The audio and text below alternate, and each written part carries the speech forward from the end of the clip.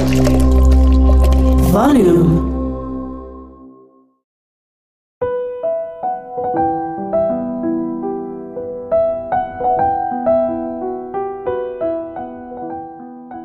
Welcome to the first episode of Access, a 4-part series brought to you by Volume and the Health Justice Initiative.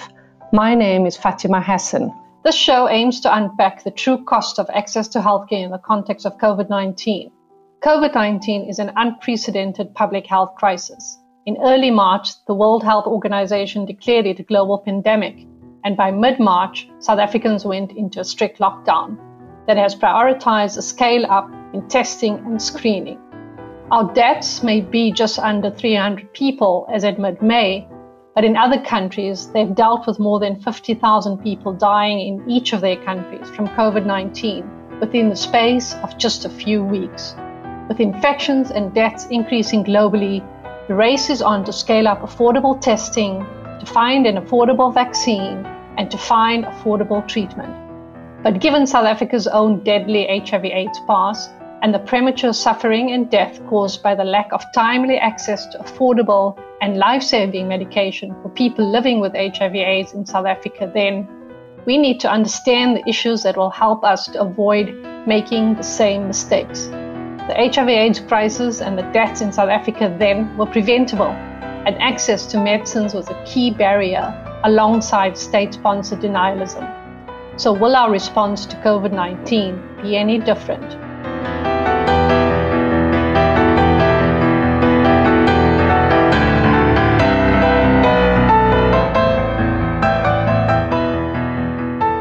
In today's episode, we discuss medicine access and the barriers that prevent poor and uninsured patients in developing countries from accessing life-saving medicines. We unpack what patents mean for you as a healthcare user or a person who is ill. Many of you may not know, but if a person needs a medicine for a chronic condition, chances are it is being made by a company that has taken out a patent on it, allowing the company to charge a price that it deems reasonable as a reward for its innovation, for a period of 20 years or even more, without any competition. We look at how this patent regime can enable or block access to life-saving testing, vaccines, and treatment for COVID-19. We also consider why pricing and licensing matter, especially if the public has funded the research that gave rise to the innovation. In this episode, we are joined by 3 long-standing activists for affordable medicine access, and also my dear friends, Els Torriel, Tahir Amin, and Greg Gonzalez. Tahir is a lawyer specializing in intellectual property law and patent reform, and is a co-founder and co-director of the organization called IMAC. Els is a veteran public health and access to medicines advocate and specialist, who has worked with Médecins Sans Frontières, Open Society Foundations, and other organizations. Greg is a veteran HIV/AIDS activist and now epidemiologist at Yale University School of Public Health, and also a co-founder and co-director of the Global Health Justice Program. We have worked together for many years on strengthening access to medicines for HIV/AIDS in the Global South. It's such a pleasure to have you all join me for this discussion. Welcome. Tahir, so what is intellectual property and what do patents have to do with medicine access? Intellectual property comprises of things that you've probably heard of, for example, trademarks, which Coca-Cola, which is trademarked. You've got copyright, so when you read a book, it's usually got some copyright protection. And then you have patents, which is where you invent something. It could be a sort of a new wheel, it could be medicines, it could be various things that are utilized and manufactured, and those are usually fall into the patent realm. And each of these aspects of intellectual property have periods of protection. When we talk about patents, typically they are given 20 years of exclusivity. So whoever invents something gets 20 years of exclusivity. And that means, as you said, Fatima, it means that nobody else can make that particular thing or manufacture it, sell it, export it. And in the case of pharmaceuticals, that then allows, for example, pharmaceutical companies to charge whatever price they can because they're the only ones who actually make that product. It's largely evolved in the developed countries first. So South Africa has always had intellectual property laws, and particularly patents and patents on pharmaceutical products, which means actually the end product that's made is patented, whereas India only allowed patents on the process, for example, i.e. how you make the product, not the actual end product, which meant so many more other competitors could make the actual end product in different ways. So this has grown exponentially over the last 40 years. And as a result, we've seen a lot of consolidation of knowledge.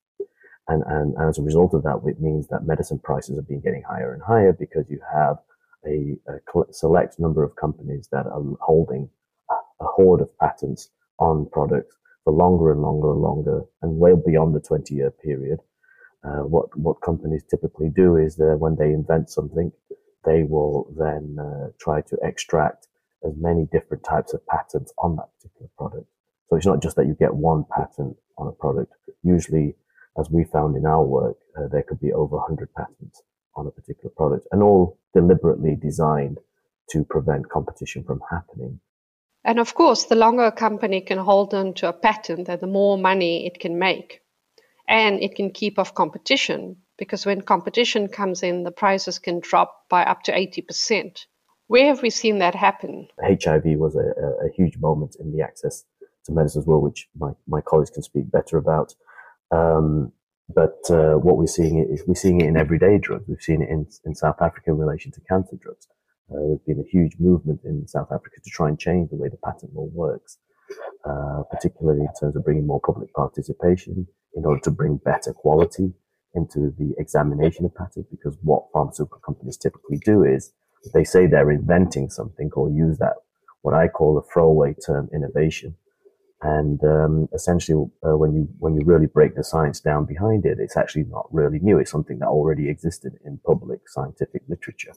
And so what happens is that this proprietization, where they can get away with it unless somebody's really doing the rigid checks and balances. And unfortunately, patent officers are under-resourced to actually really check every patent. I think South Africa doesn't even examine their patents. So when you apply for a patent, you get pretty much a rubber stamp system.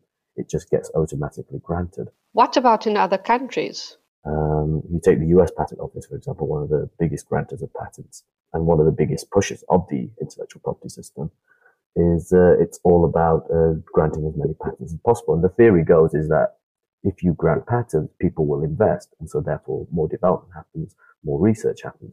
And there is some truth to that. But the key is the patent system is really about inventions, not really reproprietizing knowledge that already exists. And I think we live in a society where we use these terms like innovation all the time. And, it's my bugbear is that I think we don't even know what innovation is anymore. It's just a buzzword that is used, and policymakers use it, governments use it to say, oh, we want to grow our economy, we want to innovate. But as we do that, particularly in this, what I call what I would call the sort of neoliberal economy, is it ends up in more privatization of knowledge because we're innovating. So, Els, I think Tyre's made out a good case for why innovation doesn't necessarily translate into two things: competition in the market, but also access for poor people and users of the healthcare system. Can you take us through issues related to pricing, and also what governments can do if, in a context of patent protection, they unable to get a drug company to voluntarily agree to reduce or lower the price of an essential medicine? I graduated in the 90s as a biomedical researcher. And you know what? When we were doing our research, we were not thinking about patents at all. It was a totally foreign concept. I mean, I grew up in a time where science was really still about freely exchanging what you learned through publications and conferences, etc., and actually building upon the advances of others. It was not about trying to appropriate it, as Tahir was saying, that knowledge, and then trying to commercialize it. Actually, most of public research was done in the public interest for the public good. And it's actually during the 90s that things gradually started to change. But I want to highlight that to say that it doesn't have to be that way. Actually, if you look at the successes of the pharmaceutical industry, the 60s, 70s, 80s were quite successful years in terms of biomedical innovation and new drugs that were developed, etc.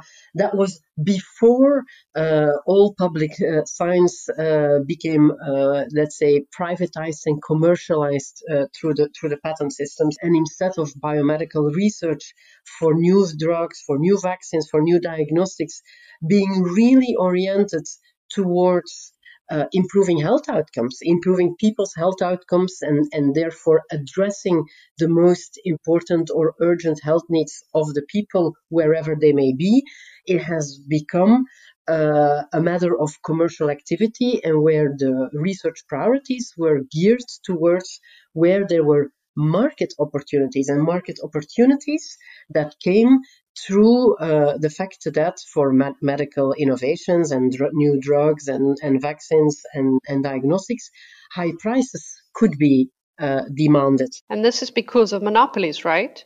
And we have gone from a health innovation improving health outcomes to something that is more about economic growth and GDP. What you have is that you have a lot of public investments in research all over the world, and including in South Africa. There is quite an active Ministry of Science and Technology that is investing in research efforts to address some of the health problems South Africa is facing with. But it is always seen as a matter of economic activity, where the results of the medical research are being patented and then only gets their way through the patients if it can be commercialized. And why, if I may play devil's advocate, is this a problem? Only health needs that are commercial opportunities are being addressed. And we have a whole range of neglected diseases or neglected populations that are, let's say, too poor to provide or to represent a good market for companies whose health needs are generally neglected. And then, of course, if we want to jump immediately to outbreak diseases such as COVID, anything that is an outbreak disease that do not represent a market are generally largely neglected by companies.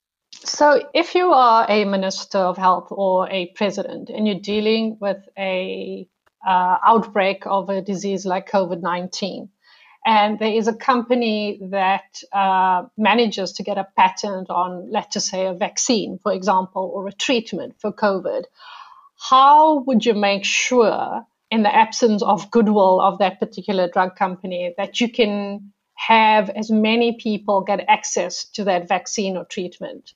The government has national authority over which patents they give out or not. A patent is not a God-given right. A patent is a policy tool. So if the company applies in South Africa for a patent, there can be an examination as to whether, yes or no, it is deemed deserved to issue that patent. And it could be because either the science and technology are not really new or innovative, or governments can also decide that certain inventions are too important, for instance, for public health to issue a patent. So that's the first thing, the question of whether a patent is even granted for a certain invention.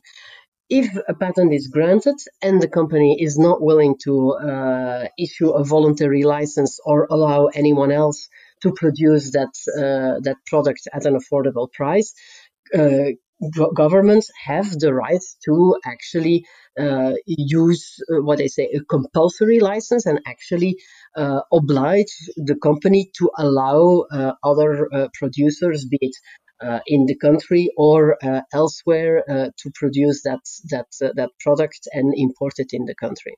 Greg, I mean, I think you probably have more experience than most people in dealing with the conduct of pharmaceutical companies and governments that were in cahoots with the pharmaceutical industry. Tahir talked about profits over people. Can you maybe unpack that for us in relation to the HIV/AIDS struggle around the world for people to be able to access affordable life-saving medicines? Hey, Fatima, thanks for having me. So close to 30 years ago, a drug that wasn't very good, but it was something, came on the market to fight HIV. It was called AZT, Zidovudine. It was a marginally useful drug at best, but it was priced then at what the New York Times called the highest price for a drug ever in the United States. It was $8,000 for a year's course of the drug. And ACT UP New York, which I was a part of, one of its earliest actions was to go after the drug company in several ways. One was to go onto the floor of New York Stock Exchange with fake dollar bills, throw them off the balcony screaming "Sell Welcome," which is the company Burroughs Wellcome that made the drug. And my colleague Peter Staley took a bunch of power tools and steel plating down to North Carolina and barricaded himself in the office of the CEO. The price dropped precipitously several weeks later. So drug companies have been profiting off of epidemic diseases since the beginning of the epidemic. And, you know, it's no coincidence that Anthony Fauci, who's the head of the National Institute of Allergy and Infectious Diseases here in the United States, called remdesivir, the new drug for COVID-19, like AZT was in the 1980s. That's a fascinating comparison. For many years, we didn't have very good drugs at all to treat HIV infection. In 1996, there was a breakthrough. And we now had drugs which made HIV a chronic manageable illness. I myself started taking those drugs right around that time. But what people were noticing all over the world was that all this great news that was happening in the United States, in Western Europe, in Australia, Japan, and other places in the global north was not transferring down to other countries who had AIDS epidemics of their own. And there were certain countries like India, Brazil, and Thailand who took matters into their own hands. Brazil and Thailand embarking upon their own antiretroviral therapy programs. Tahir and Els can talk about the details of how they did that in regard to the patent law, but basically they made generic versions of the AIDS drugs that were tens of thousands of dollars in the United States and Europe in order to help treat the millions of patients that were relying on them for these medicines. As you know, the fight came to South Africa, which you and I and a whole bunch of others were involved with. The main goal around these fights was that you needed to force competition. You had to break the patent monopoly in some way of these drugs to make it available to more people.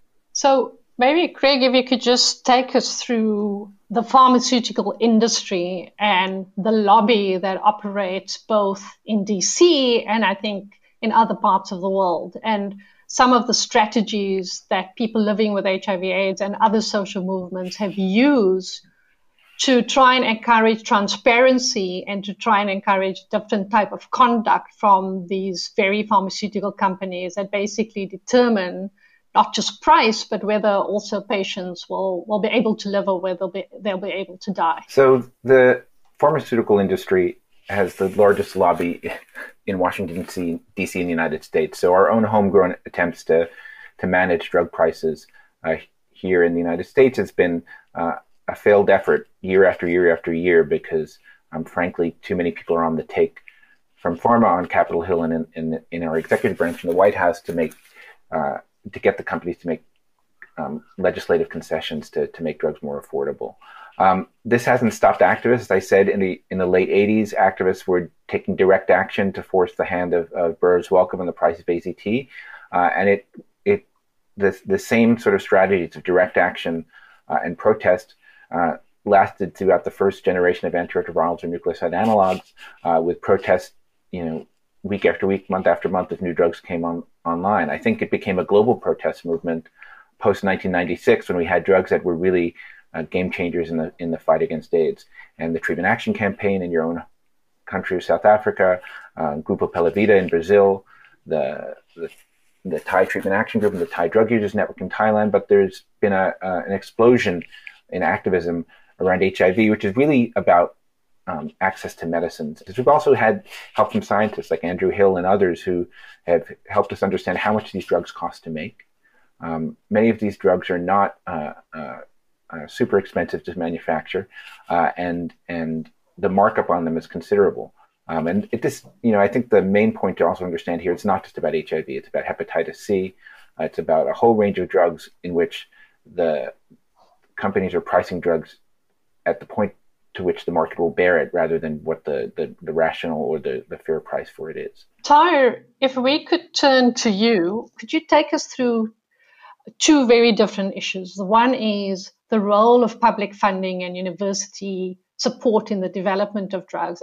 And then secondly, could you take us through the current developments around Gilead in relation to COVID-19? Yeah, it's a great question. I think there's been some fantastic work done by a number of academics, and Els herself has done some stuff on this, as have others, on really exposing the extent of government funding that goes into a lot of products we see on the market today that are sold as private goods by the industry.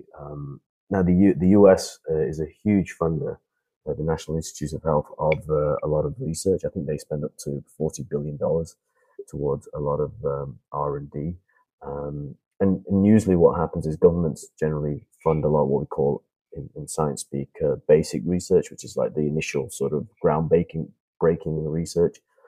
And then what happens typically is then they may enter into some kind of public-private partnership, or what has evolved over the last 40 years, at least in the United States, and I think this has started to spread in other countries, is we had the creation of was a particular act called the Bayh-Dole Act, which was allowing universities to basically get government funding, and universities essentially were doing this research with government funding and essentially became sort of economic engines. And it goes back to Elsa's point about economic growth. A lot of the science industry has become about economic growth rather than actually just real solid, sort of research, pure research. And universities then spin off into companies.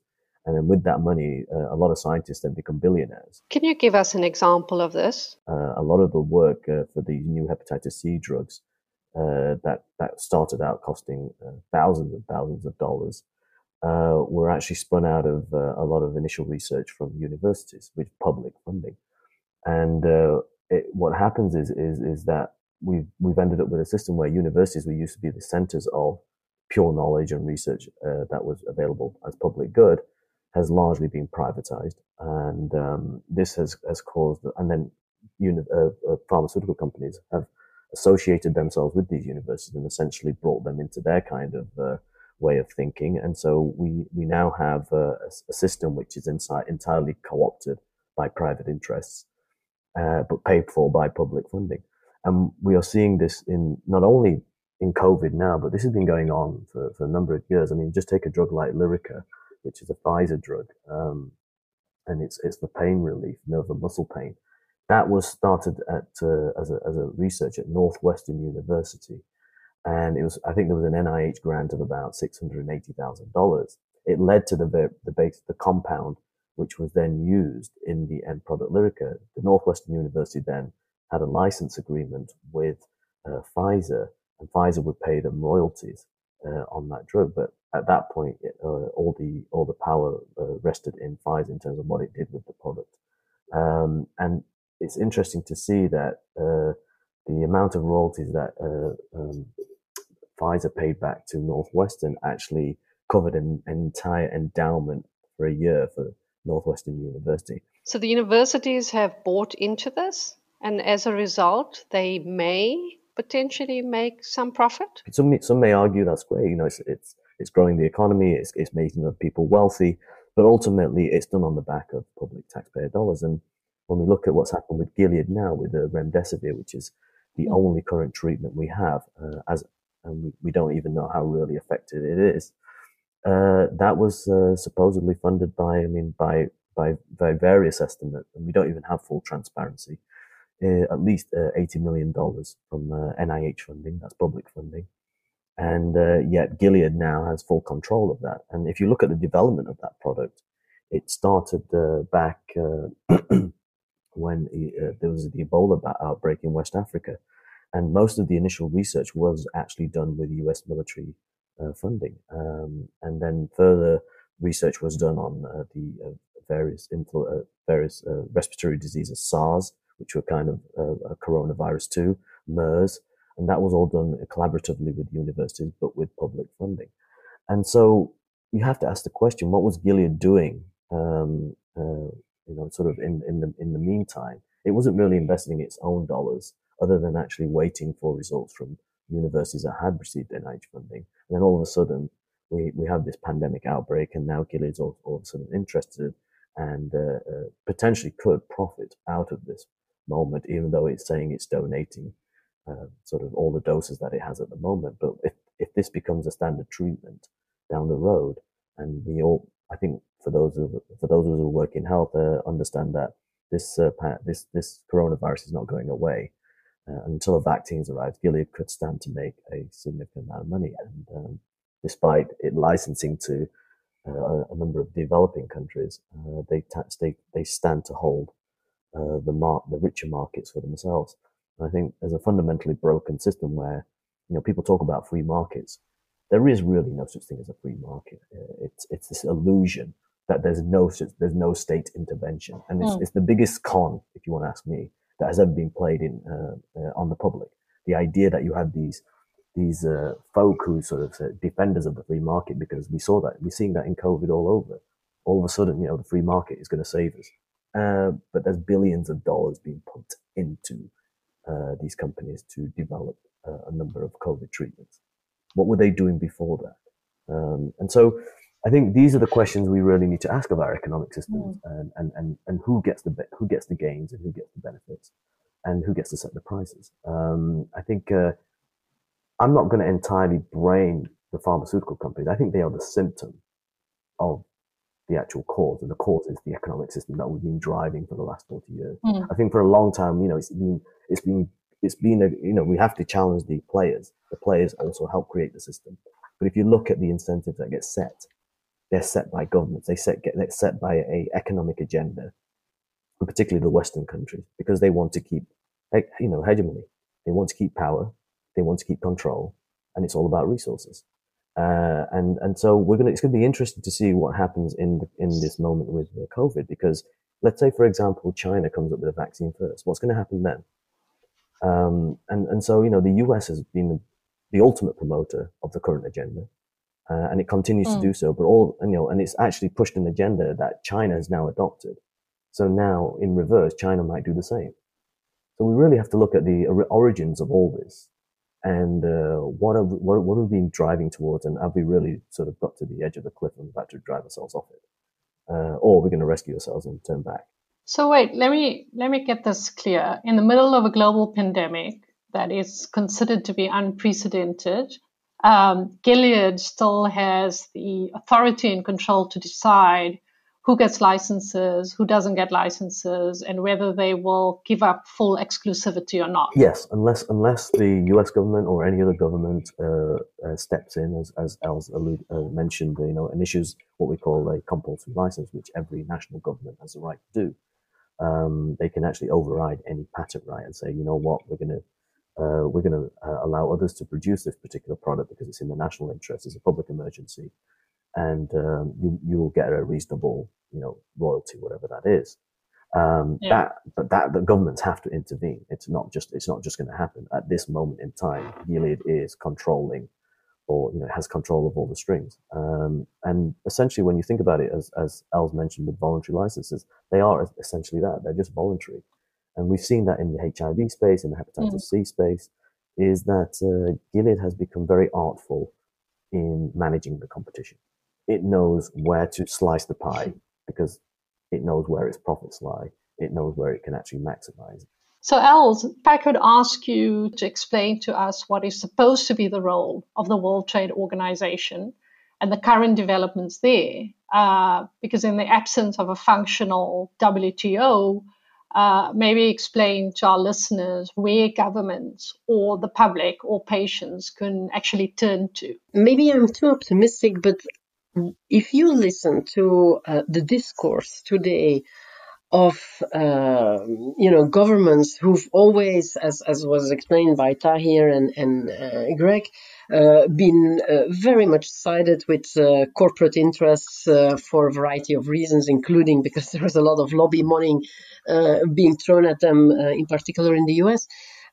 Things are changing. I mean, I have been baffled by the discourse that we've been hearing from, world leaders in Germany, in France, in Canada, in New Zealand, for that matter. But of course, and where we have different dynamics going on. And again, we're talking power dynamics already. In fact, last year with the World Health Assembly, it's exactly a year ago. There was a very interesting change and shift in the power dynamics where you had a number of countries from different continents, not the usual suspects, where it was developing countries trying to make progress on affordable access to medicines, but there was a transparency resolution demanding transparency on the cost structure, the pricing, also on clinical trial data, on patents, etc.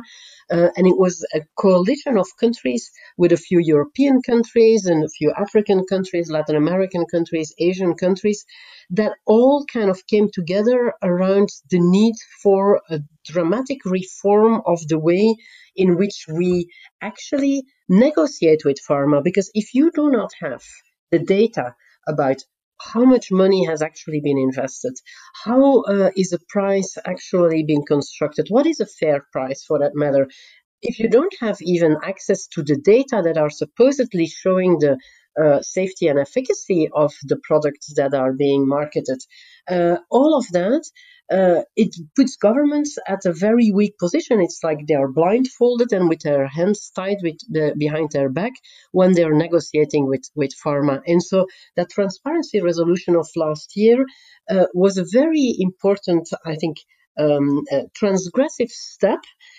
But in particular, because it was not the developing countries against the wealthy countries who sided with our pharmaceutical industry. No, it was a mix, because the problem of affordable access had already become global. Now, if we listen to the discourse in COVID, I mean, you have developed wealthy countries talking about the vaccine needs to be available as a global public good. We've never heard that language before coming from wealthy governments.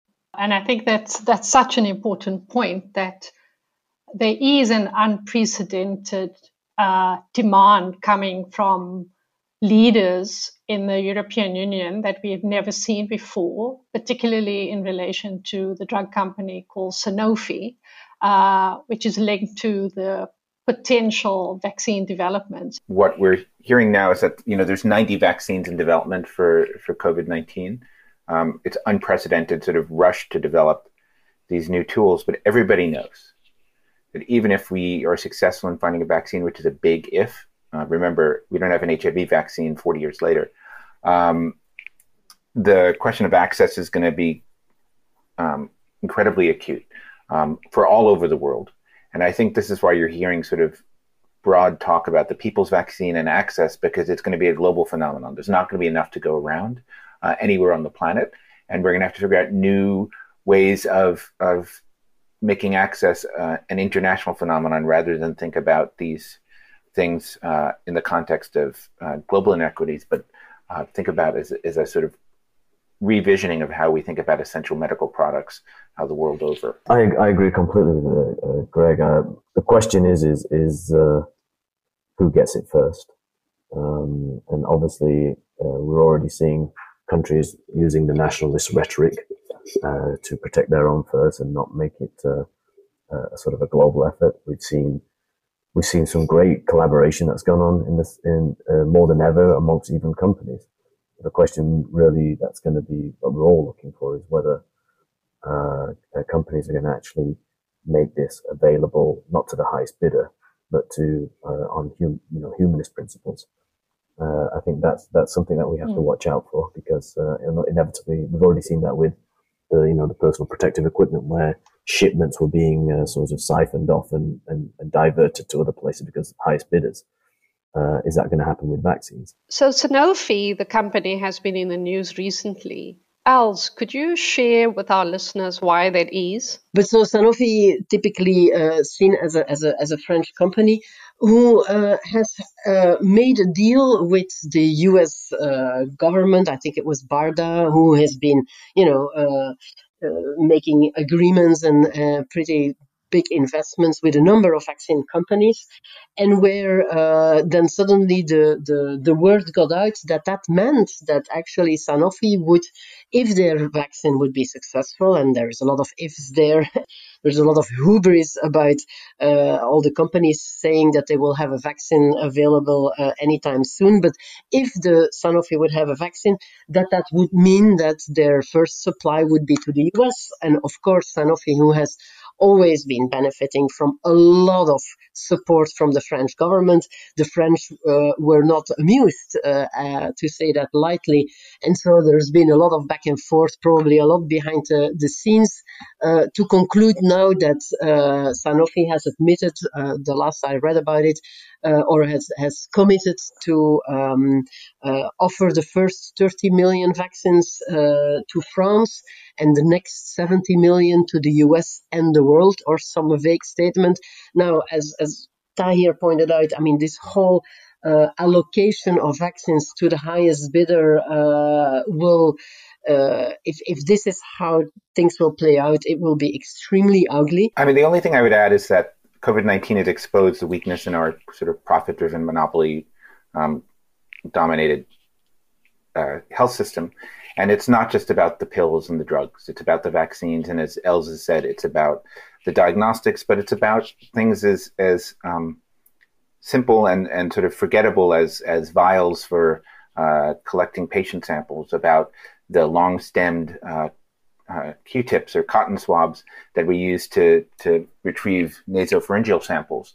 It's all sort of controlled by these single companies, whether it's in the United States or Italy or other places around the world, and it's untenable in the context of a global health crisis. I think what we don't understand is that these crises happen on a day-to-day basis in local communities in South Africa, where access to these basic medical supplies, let alone the COVID vaccine when it comes out, unreachable for them on a daily basis. Thank you so much, Els, Tahir, Greg. I really appreciate it. It's been absolutely fascinating getting your input and listening to your expert views. The most important issues that you've highlighted for us in this unprecedented global crisis is solidarity, human empathy, and the ability of the public and civil society to keep vested interests and the pharmaceutical monopolies, as well as our own government, to account by insisting on transparency and full disclosure. Thank you for joining us on Access. Remember to follow us on Twitter @HealthJusticeIn. I'm Fatima Hassan, and remember to tune in next week for episode 2. This episode was brought to you by Volume. Goodbye.